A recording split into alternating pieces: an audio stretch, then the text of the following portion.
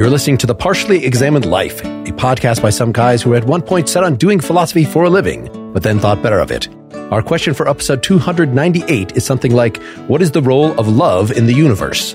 And we read Marsilio Ficino's commentary on Plato's Symposium on Love from 1475. For more information, please visit partiallyexaminedlife.com. This is Mark Linsenmeyer, perpetually kindling new delights by my own peculiar ardor in Madison, Wisconsin.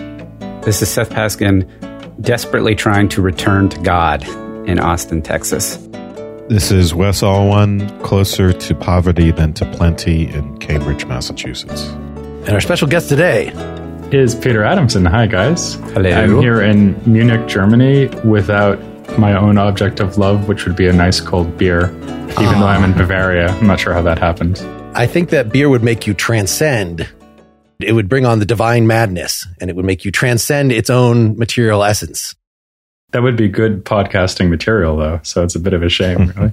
Well, at the beginning of most episodes, we all drop acid, and then we transcend our physical bodies. And it's the key to the success of the show. It explains a lot, actually. Divine madness. I'm sure I'm not the only listener who is not surprised. So you had put out this book, which this is the seventh? How many books have you put out that just packaged together your philosophy audio? That's the sixth. The sixth book, Byzantine and Renaissance Philosophy. And this is the first one that the publisher sent me the actual final bound version. I've had a couple others where they send me this like cheap red looking fake binding. Oh, I don't know if I should pay attention to that. But this one, it occurred to me flipping through it, we've never done any of these philosophers on this show, despite 13 years. So I reached out to Peter and said, what is the one Renaissance philosopher, since we've done nothing in the Renaissance, a couple of things sort of adjacent to it, Machiavelli and Bacon and things sort of in the general neighborhood, but actual Renaissance, who would be the person? And you picked this Ficino, strangely a commentary, and it seemed we're about to reach our episode 300. So we're sort of doing a few things in celebration and reflection of that. And our episode 100, our first live show, was on Plato's Symposium. So returning to that dialogue through this account seemed a fun thing to do. Can you say why Ficino, why you consider this so central to the Renaissance? Well, I actually would say that you haven't skipped the Renaissance, because I definitely consider Machiavelli to be a Renaissance thinker. The Prince is written only a decade or two after Ficino's death. Okay. But in a way, you're right, because Machiavelli is not in any way a representative Renaissance philosopher. He is a representative Renaissance philosopher in that he's going back to antiquity and he's drawing on Roman historians quite a lot, especially Livy. He wrote a set of discourses on Livy, which are his most important work aside from the famous Prince, which is what you guys discuss, I believe. We discuss both, but yeah. So the thing that's unusual about Machiavelli, of course, is that he has this cynical take on politics, right? He has a particular point of view, which is so idiosyncratic that we still use the word Machiavellian to describe it, right?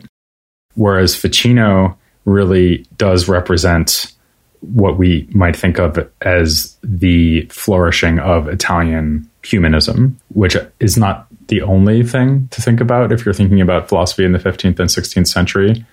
In fact, the book that you're talking about there, which is based on my podcast, the part of my podcast that was about Byzantine and Renaissance philosophy, it actually only covers the Renaissance in Italy. So now in my podcast, I'm doing the rest of Europe in the 15th and 16th century. And if you start thinking about that, then actually the main action is all around the Protestant Reformation, because the Protestant Reformation is coming just a generation after Ficino. So he dies in 1499, and the Reformation really breaks out in the 1520s. But I think the high point of philosophy in the 15th century is really the recovery of ancient philosophical sources in Italy. And it's intimately connected to the other thing I cover in that book, which is Byzantine philosophy.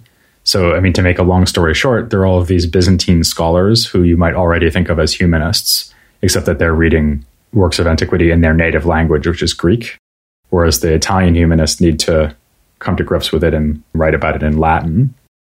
And for a variety of reasons, Greek scholars start bringing manuscripts to Italy, and also Western scholars start going to Byzantium and fetching manuscripts or copying them. And also Greek scholars begin to teach Greek to Italians. that also happened in France to some extent, but Italy is really the epicenter of it. So you have people like Ficino who wind up learning Greek at an incredibly high level and are able to do very impressive philological work on these Greek manuscripts. And the thing that's really important about Ficino and that makes him the most central figure in this whole story is that he is the one who translated Plato into Latin.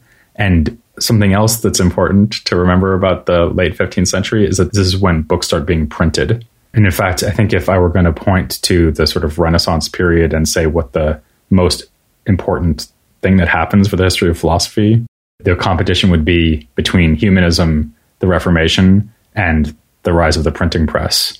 And with Ficino, you get two of those three, right? So you get this massive humanist project, and you get a humanist project that can extend its tentacles all over Europe, because he doesn't just translate Plato, he translates Plato and sees it printed.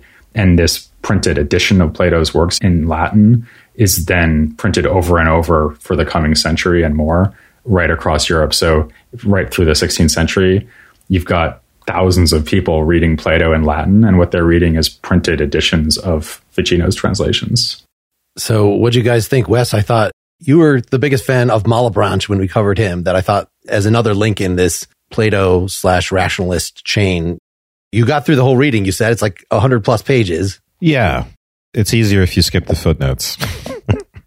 Yeah, I enjoyed this a lot. It was interesting to see the Ficino's trying to reconcile the symposium with a more Christian view of the world. The commentary, I think, is illuminating because of that. So there are some creative interpretations here, for instance, of various things that happen in the dialogue, and some interpretations which really run against the thrust of the dialogue. So, for instance, of Aristophanes, where the desire for union with one's other half is interpreted as a desire to rediscover the divine light in a way as a reunion with God, when, that's sort of a saving of the appearances.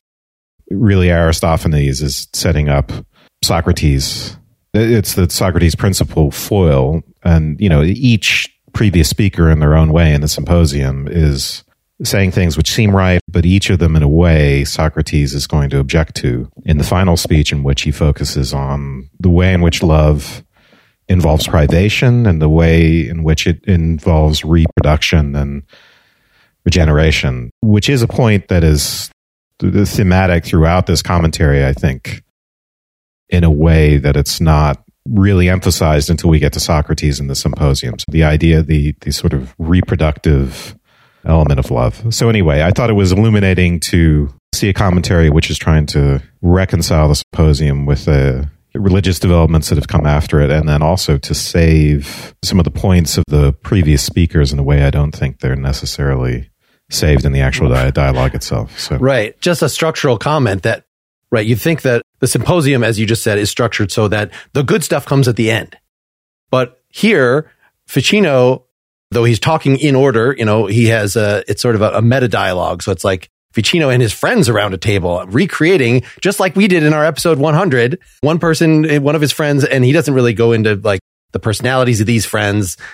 Peter, you commented on your episode that there's like some of them are covered on your other episodes, like they were Renaissance philosophers. So there's stuff to be known about them, but we don't care for this purpose. But Ficino just regards all of them, all the speakers in Plato's dialogue, as speaking Plato's actual views. They're just different aspects of love. And so he's like trying to interpret them all so that they will all line up with his own theological interpretation.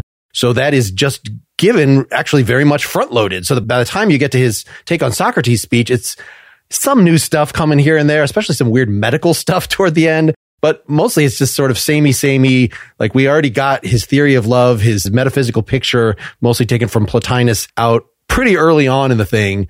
So Peter was nice enough to say, oh yeah, you don't have to read this whole 120 pages, which I did get through the whole thing. Seth, I know you didn't. Do you have any initial reactions before we get into it? You brought out the point that the structure and the flow of the symposium, I always thought, was a series of entertaining and rejecting.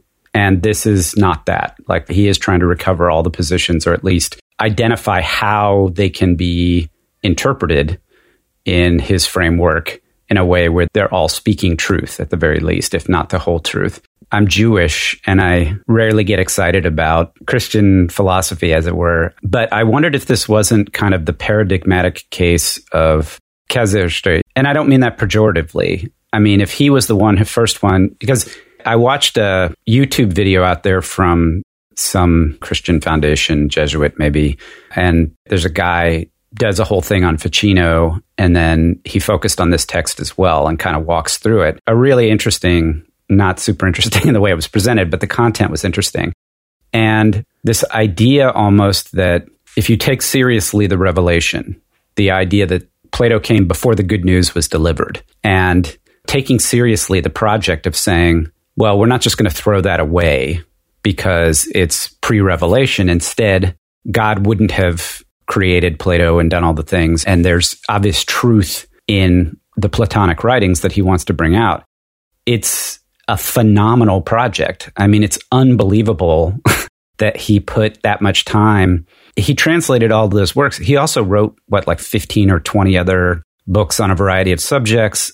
And it's a massive accomplishment, even if I'm ultimately not interested in the angelic mind and Jupiter and Saturn and all that stuff. So I enjoyed it as a project. And, I think that's the level at which I'll probably stay at this conversation, is just sort of the moves and the reasoning. But the actual outcome is less interesting to me. So casuistry, sophistry, clever but unsound reasoning. No. That's the pejorative interpretation. The non-pejorative interpretation is that you're seeking to resolve a problem by extension from a particular case to a new case. Yeah. And it's the most charitable possible reading, trying to get the most out of the dialogue. It's one that maximizes consistency within the dialogue between speeches when, like I said, I think there's more tension between the Socratic position and the other positions than is here in the commentary, but also maximize consistency with a Christian worldview, which is not in and of itself casuistry or sophistical or anything like that. So it's interesting to me that you are both picking up on the Christian theme so strongly, because clearly that's there. But I think that Ficino in general, and in this work also, he's in a way got a problem, which is that his approach is not very Christian by the standards of his day. So basically what he really is a Neoplatonist, right? So this scheme that keeps coming up over and over, as Mark said, where you have these 5 sort of levels of reality. So you have God, the angelic mind, which is the same thing as Plotinus's universal intellect, and then soul right in the middle as a kind of mediating factor between the lower physical world and the higher divine world. And then below soul, you have quality, which is what gives determination to bodies. And then all the way at the bottom, you've got matter, right? So you've got 5 things: God, mind, soul, quality, matter, which is basically Plotinus's system, but made a little bit neater to put soul right in the middle. So that keeps coming up over and over. And that's not a distinctively Christian thing at all. I mean, obviously he's talking about angels, and of course he's talking about God, but Plotinus has a first principle who you can think of as God, and he doesn't call the universal intellect an angel, but it's doing the same metaphysical work. So if anything, I guess I usually think of Ficino as someone who was defensive about the fact that, as he well knew, he was essentially resurrecting a kind of pagan set of philosophical ideas. And remember, he also writes about things like demons, right? And magic and astrology. And he alludes to these things in this commentary, and elsewhere he writes about them in much more extensive fashion. So that means that, if anything, I mean, from our point of view, of course, we read him and think, oh, this is really Christian. But in the 15th century and the 16th century, people would probably have read him and thought, oh, this is pretty suspect. Like, why is he so interested in these flagrantly pagan philosophers like not just Plotinus, but like Iamblichus and Proclus, who are really upfront about their pagan religion? And he's totally fascinated by them. So actually, I think there's several tensions. So that one is the tension between the Christianity and the pagan philosophical heritage. And the other is between the pagan philosophical heritage and Plato. Because as you said, Plato's looking at the subject of love here in the Symposium from a variety of angles. And Ficino is following the Neoplatonists by trying to sort of force the whole text into a single body of doctrine, which he's getting from the Neoplatonists. So that's the project, I think, is a sort of a three-way negotiation between late ancient pagan philosophy, Plato, and Christianity. And I think it's actually late ancient pagan philosophy that's got the real dominant role. And then the other two things, Plato and Christianity, are being brought into harmony with that body of philosophical teaching. That's how I see it, at least. Maybe let's talk about that metaphysics first, because that is addressed right in the analysis of the first speech in the reading. And there he talks about, you've got God and you've got what he calls three chaoses. So it's three things that need to be ordered sort of by the light of God. The absolute angelic mind, aka the world spirit. And then you got the world soul.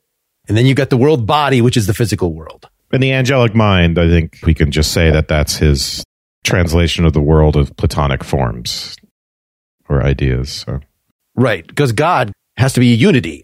Peter was first on this podcast talking about Parmenides with us. So we get some treatment of a little bit, I think very non-serious treatment. I guess he's left it all to Plotinus to maybe seriously grapple with this, but of how you can have a God that is one, that is absolutely simple, but yet you get a multiplicity of stuff out of that. And we've had this problem all the way back to, Plato and the Parmenides and, his dialogue, the Parmenides, and thinking about how, well, somehow there's the singular form of goodness, but yet that is different aspects of these different virtues. And so here we get metaphysical embodiments of this. And he even can use, Peter, like you were saying, those pagan gods as names for different aspects of the forms, give us different models. And we could just call this one, we'll call this one Mars, because is how we learn about bravery or something like this. And so he can put the different Greek or Roman god names to say, oh, these are really just literally naming angels. And they are literally related to the astrological, like the planets themselves. So you could do astrology. It's not mere metaphors. So he can shove this all into a metaphysical system that is supposed to give detail to how we could get an idea of individual things out of the reflection from Platonic forms, which ultimately come from an indivisible one. Mark, that's a really good point, which in a way, love becomes a way of explaining the problem of the one and the many, which is also the problem of participation, of being and becoming, and the participation of particulars and forms. And I was reminded in many places of Hegel, actually, because this, I think, is central. We did the phenomenology recently, and it's a central metaphysical problem or ontological problem in the phenomenology, the problem of the one and the many. And the answer, in a way, turns out to be the concept of recognition. And here, I think the work is being done by love, although there are parts of this which sound very Hegelian, the idea of finding oneself in the other, for instance. There are passages that I marked there that we'll get to later, I'm sure. I'm glad you highlighted that sort of metaphysical role for love in explaining how we go from the one, from a unitary God, and get everything else. I mean, this is really in a way, the core issue of Platonism, and certainly Neoplatonism. You have this single first principle, which is completely simple, has no parts, no multiplicity, and then everything streams forth from it, and multiplicity has to come from somewhere. And one of the ways that they explain that is to say that it's not just that things are coming forward out of God, like rays of light shining from a light source. They're also turning back towards their source, right? I mean, in technical jargon, Neoplatonism scholars call this precession and reversion. So there's a precession, a movement forth out of God.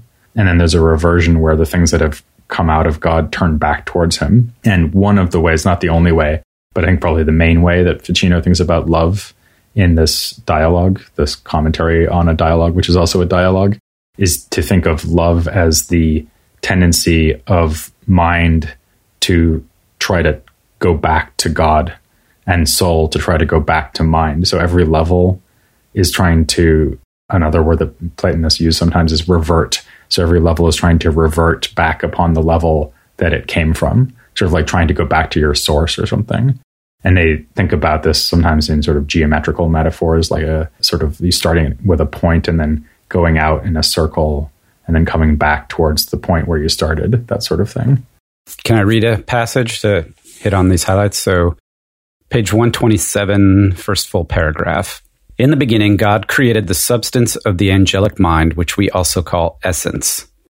This, in the first moment of its creation, was formless and dark, but since it was born from God, it turned towards God, its own source, with a certain innate desire.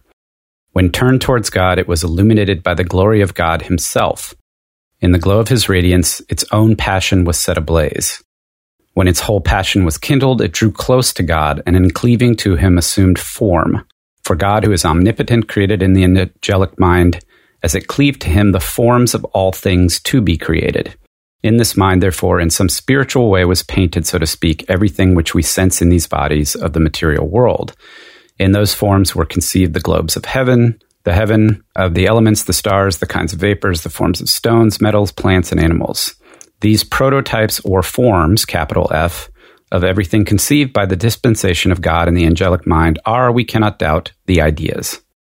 And that, I think, really neatly captures not just the structure, but that point, Wes, you were talking about, this notion that the reason why love is going to be first and foremost amongst all the gods is simply that love is the first motion of the universe. And also it's self-completing. Mm-hmm. Perfect. Love as God is perfect in himself. So yeah, but it's oldest in that sense. When I read this passage, I was thinking of an ancient Greek conception of eros. If you think about, this might be from Hesiod, I can't even remember anymore, but you have Uranus, it's the sky, and the earth, but it's almost like they're static unless you have eros driving them to each other or creating some kind of movement between them. And it's functioning the same way here, where desire for God is what actually spurs movement in the angelic mind for anything to actually happen. Yeah, he calls that desire innate desire, right? And it's different from what desire will become. It's that initial desire which Ficino also calls the birth of love, this turning towards beauty. And then it's set ablaze. So he also calls this increment of love. So love gets transformed. The angelic mind turns towards God. Its love is transformed in a way. And then in turning towards God, drawing close to God, that's where the forms come in. And, you get the prototypes of all beings in the world.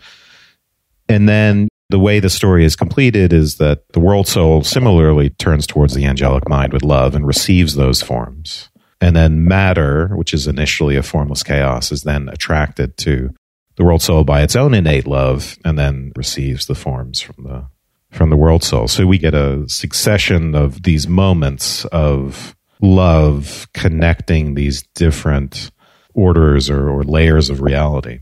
Or the three chaoses get ordered by this process. Just a short break here. Partially Examine Life Live is back and streaming for the first time. Our big episode 300 will be broadcast live from our YouTube channel on Friday, August 19th at 8 p.m. Eastern Time. Watching it is absolutely free. For more information, please see partiallyexaminedlife.com/PEL-live. When people hear this, they might think, oh, this sounds sort of like mystical mumbo jumbo. But in a way, it's very much in contrast to mysticism. So if you think about real mystics, what they say is that there's this possibility of complete unification with God or with reality, right? Sort of obliteration of the mystical subject in the object of mystical vision, right? So you just sort of become one with the light that you're looking to or something. Whereas what Ficino is saying is, well, there's this, as you said, this innate desire to turn back towards God on the part of the angelic mind. And it doesn't actually just fall back into God, because of course then nothing would be produced, right? You just have this kind of motion out of God that then comes back to God, fully realizes its identity with God, and you'd still be stuck with just God, right? So instead what it does is this is, by the way, very much based on Plotinus. It tries to grasp God, and it does the best it can, which is that it winds up grasping all of the Platonic forms. But the Platonic forms are just the essences of things. So it's even going to be things like, the nature of a mineral would be one of the things, I think that was mentioned in the texts that you just read out. So the angelic mind grasps the nature of the minerals. And so that would mean that the angelic mind winds up knowing about geology as a result of this process. Sure, it knows everything. It is omnipotent. Because knowledge, how can God know anything? God doesn't have parts. Knowledge involves having parts. Well, the angelic mind is actually the thing that has the mind-like qualities, and God is somehow beyond all that. It is maybe you can only use negative theology to, which there was one point in there.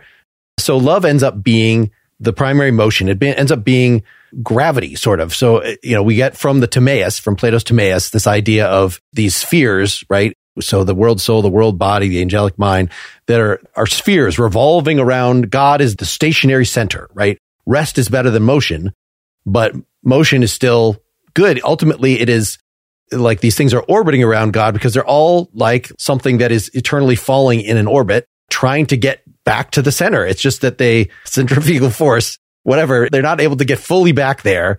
So they just keep revolving, but they're driven by love, by the love of God. At the same time, he says at some point, how did this get going in the first place? Why did God create the universe? God didn't do so out of necessity, right? God is above such things. God did so out of a free act of love. Whereas everywhere else, love is an incompleteness. It is a desire to get back to God. It's a desire to become complete again. So I would think God would be above love as well.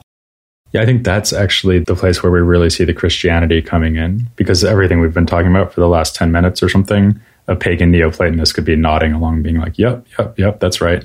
But when he says that God loves what comes after him, that's obviously a Christian theme, right? So the love of God for creation. And the idea of downward love is something that was brought into Platonism by other Christian thinkers before Ficino, but he's really putting that front and center. So the idea that there's a love of the perfect for the imperfect, as well as a love of the imperfect for the perfect. So remember when we were saying before that there are these two motions, procession and reversion, right? So things come out of God and go back to God, or they come out of mind and go back to mind. And he's saying that both of those motions are actually animated by love or caused by love. And I actually think philosophically, and this, by the way, to me is philosophically the most interesting thing about the dialogue, and in fact about Renaissance theories of love in general, because I think this is a philosophical problem that we can kind of get our teeth into and think about it as still useful for us now. If you love something, does that mean that you lack it? Because this is an idea you find in Plato, right? So there's this disagreement in the dialogue, which Ficino tries to sort of gloss over, where one of the characters, Agathon, says that love is like this gorgeous, hot young man, right? Because he's got it all, right? He's got beauty, and love is connected with beauty. And then Socrates comes along and describes love as being very much like himself, like this barefoot, older, ugly person who lacks his object of desire. And that idea that to love something is to kind of yearn for it. And if you're yearning for something, that means you don't have it, right? That's very, I think, intuitive. But on the other hand, that kind of makes it sound like you're only love. So if we're thinking about it in terms of interpersonal relationships, then the perfect example of love would be like the unrequited lover who has this love object who they see, walking through the streets every day, but they don't have the courage to go talk to them, right? It's like Dante and Beatrice, that kind of idea of the perfect lover. Whereas if you think that you could love something that you've somehow attained, then perfect love might be something like an old married couple who have been together for 50 years and are like know each other completely and have almost become one person, right? And I think that's actually a really interesting philosophical question, is whether love involves lack or privation or need or something like that. Gets at the conflict between the Aristotelian view of love, right, as reuniting, basically joining with your other half, with your lost other half. So in a way, it's kind of a merger back to complete unity version of love, which Socrates, of course, objects.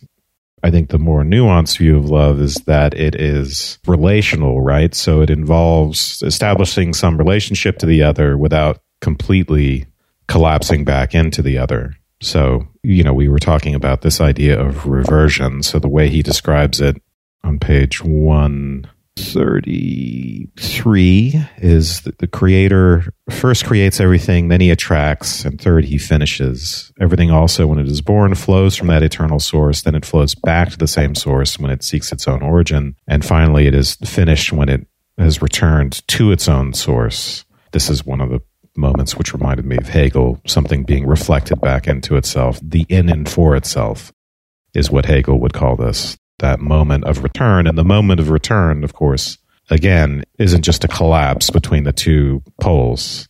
It's the establishment of a kind of relation, which is why Socrates wants to talk about the in-betweenness, right? Betweenness and mediation, and the way in which love is the son of poverty and plenty. We get a relation here to Meno's problem, right? Which is that love is a lack, but it can't be completely a lack, even in the beginning, because if it were completely a lack, you wouldn't know what to seek. So even to yearn for something is already to be connected to it and have it in some sense. And then the question is, what happens after you establish an even closer relationship, right? If you get what you want, if you get the loved one. And the answer is that you don't ever fully get what you want, right? You know, if you get the body is not enough. You don't ever fully get what you want, because what you really want is the divine. The beautiful thing that's manifesting itself in the beloved is the divine, and that's what you're seeking, and that's what you never fully get. There's always a lack. Oh, sorry, can I just say quickly something about sex? Which is obviously kind of a subtext to a lot of this. This phrase, platonic love, which is love that doesn't involve sex. And Ficino kind of invented that. And there was a reason he did, which is that in the Renaissance, there were some people who were attacking Plato for basically being a sort of nasty pervert, because there were all these themes about homosexuality in the dialogues, and they were obviously totally not on board with that. And Ficino comes along and writes this dialogue, part of the point of which is to say, no, you're completely misunderstanding what's going on here, because the paradigm of platonic love has nothing to do with like touching a body. In fact, he says that the sense of touch has nothing to do with beauty or love, that's just the sort of crude thing that we want to forget about. So the kind of lowest thing that he's able to accept as actually an expression of love or of an erotic attitude would be looking at something beautiful or hearing something beautiful. So you only have erotic relationships for him at the level of visual sight, visual hearing, and then thinking, right?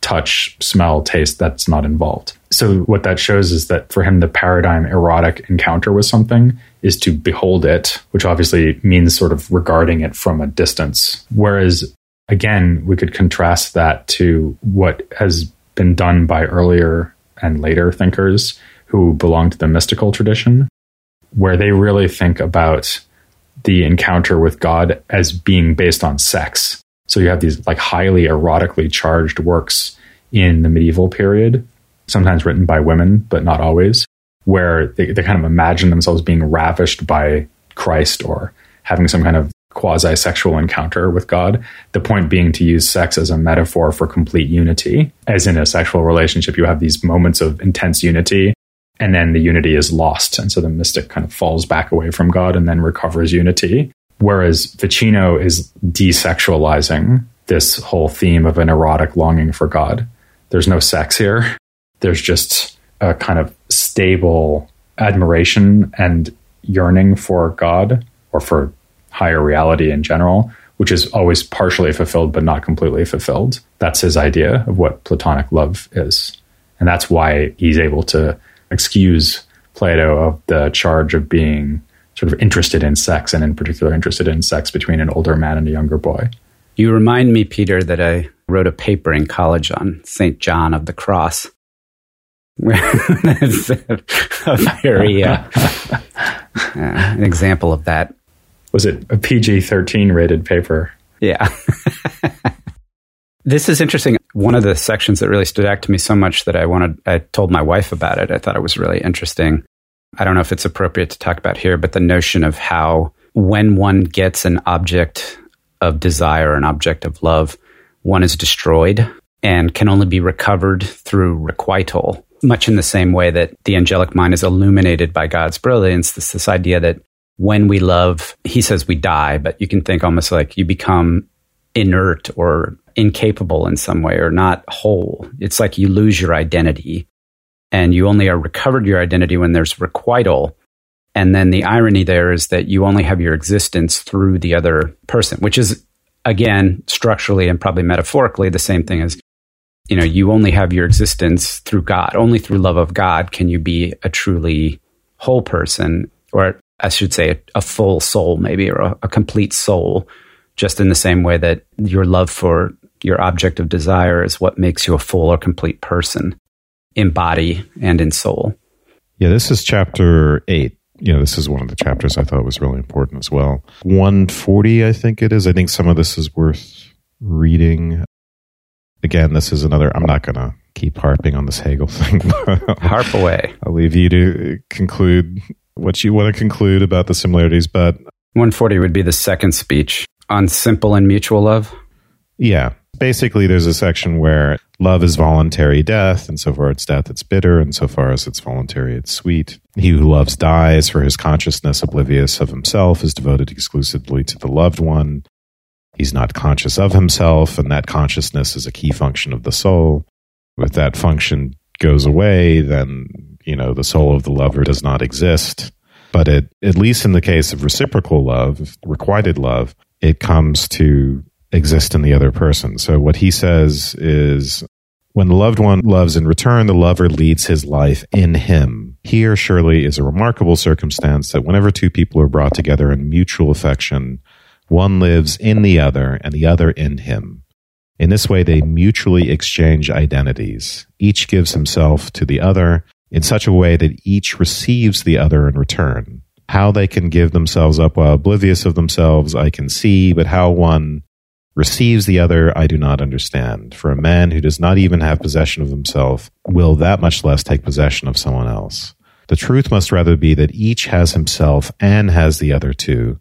Page 145. A has himself, little excursus into analytic philosophy here.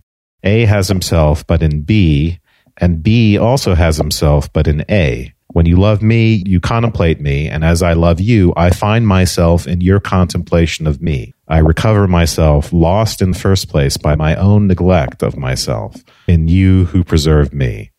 And then later on, I keep a grasp on myself only through you as a mediary. So it does sound very nice when it's reciprocal, but then certainly there's a most just vengeance in reciprocal love. For a homicide must be punished by death.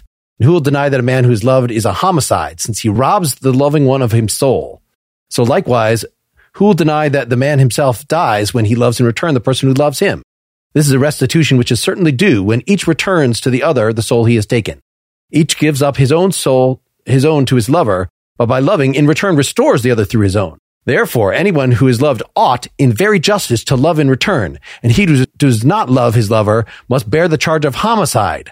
Nay, rather, the triple charge of thief, homicide, and desecrator, which I told this out loud to my sister who I was vacationing with, and it just sounded like the most slimy, predatory, I really admire you, therefore you owe it to me to love me back. And then in a later chapter of this book, I knew you were going to call this out. He says love is mixed with hate, because when you love, then you resent that they have you in servitude. And that sucks. And so, there's just always something.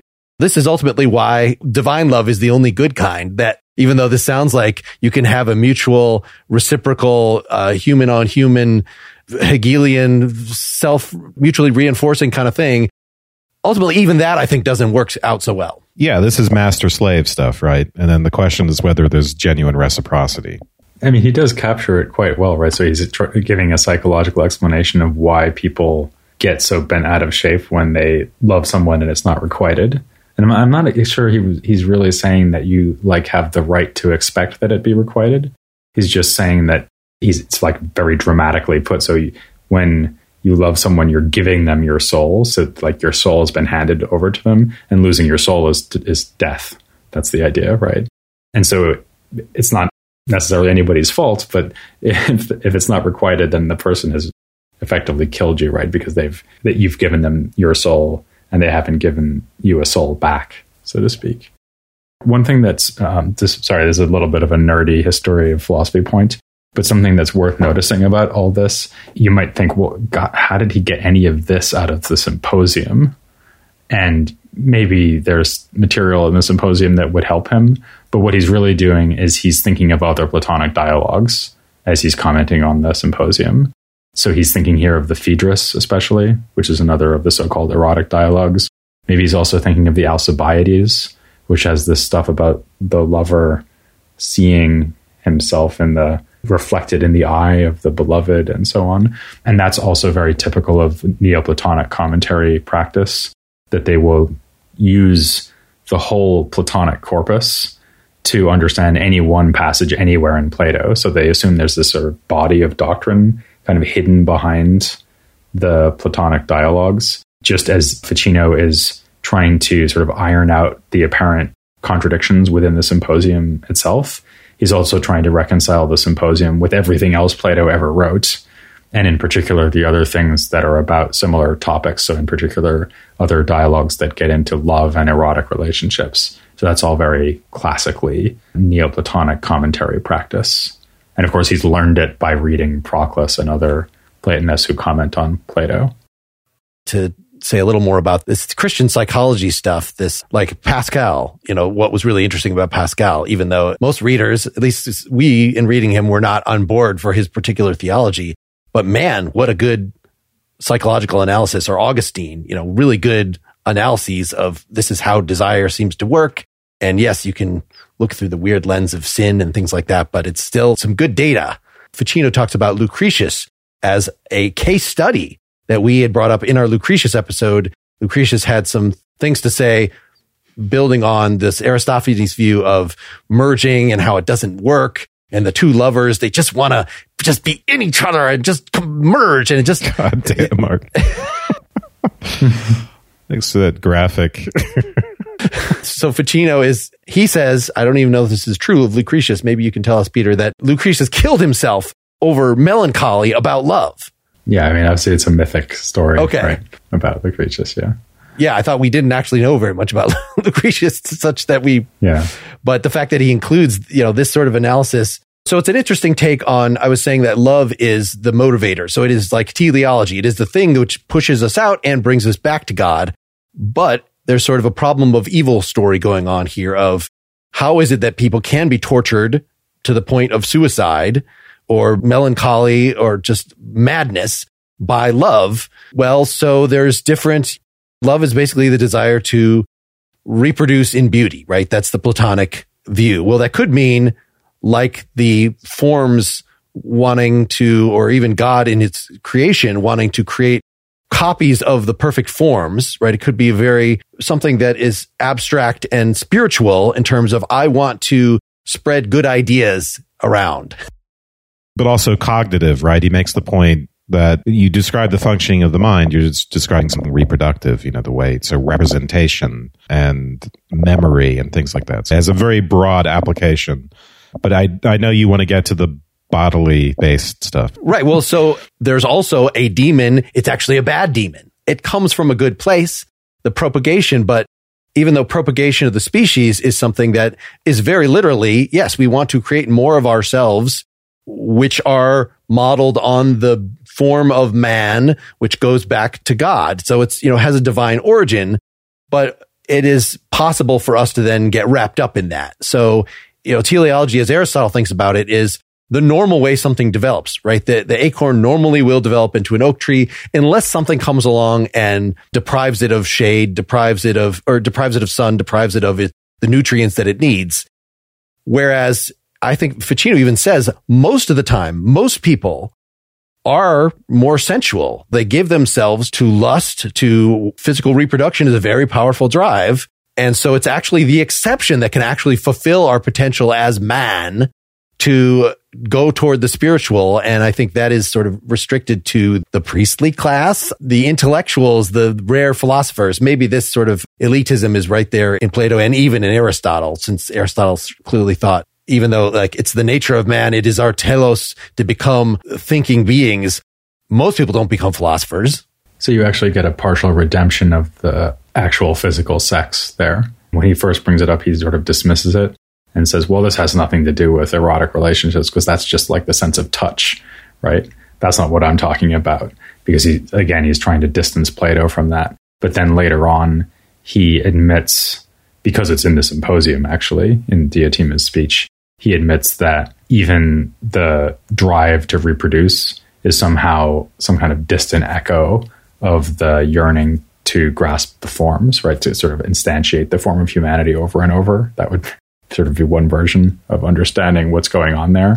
And so even though, of course, he never comes out and says, oh, yeah, so like wanting to have sex is really a good idea, right? That he's not going to say that, but he would at least be able to kind of explain where it comes from. Let's put it that way. Yeah, it's a byproduct of a good thing. And that's just sort of normal to the problem of evil sort of arguments that all these theologians have to give. Well, let's wrap up part 1 here, and we can talk about the role beauty plays. We can return to aesthetics in part 2, and there's just plenty more great points from here. If you want to hear that, just wait till next week or become a supporter at partiallyexaminedlife.com/support, and you'll get it immediately.